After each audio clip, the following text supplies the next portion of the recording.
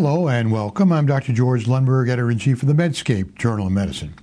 Dr. George Griffing is Professor of Medicine at St. Louis University and Editor-in-Chief for Internal Medicine of eMedicine.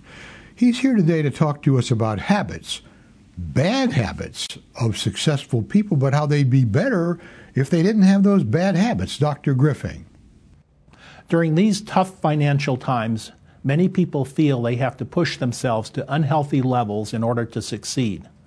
But high-pressure jobs and long hours take a real toll on their immediate and future health.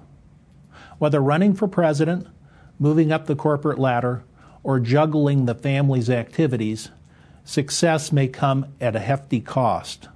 The 7 worst habits of these workaholics include, number 1, forgetting to relax. Some stress can be good because it keeps you alert and motivated. Too much stress, however, will take its toll on your body. Number 2, eating on the go. Who has time to sit down for a healthy lunch? But beware of frozen meals, fast and processed food that can be high in sodium, calories, and fat.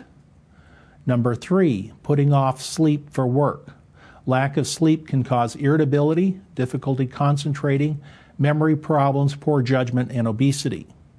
Number 4, not making time for exercise. Humans were not designed to sit at desks for 8 hours a day.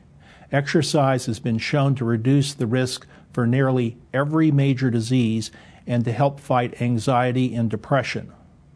Number 5, working when sick. 3 common sense reasons to stay home. Avoid spreading the infection, you'll be less productive, and you need your rest to get better. Number 6, drinking too much. Moderate alcohol consumption has some proven health benefits, but excessive drinking can lead to alcoholism, liver disease, and some forms of cancer. Number 7, skipping annual medical checkups.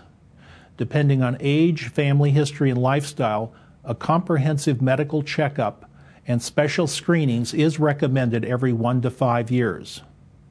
Eventually, something's going to give. If your patients keep burning the candle at both ends, the flame will burn out faster. But if they maintain a healthy balance, they will be happier and healthier overall.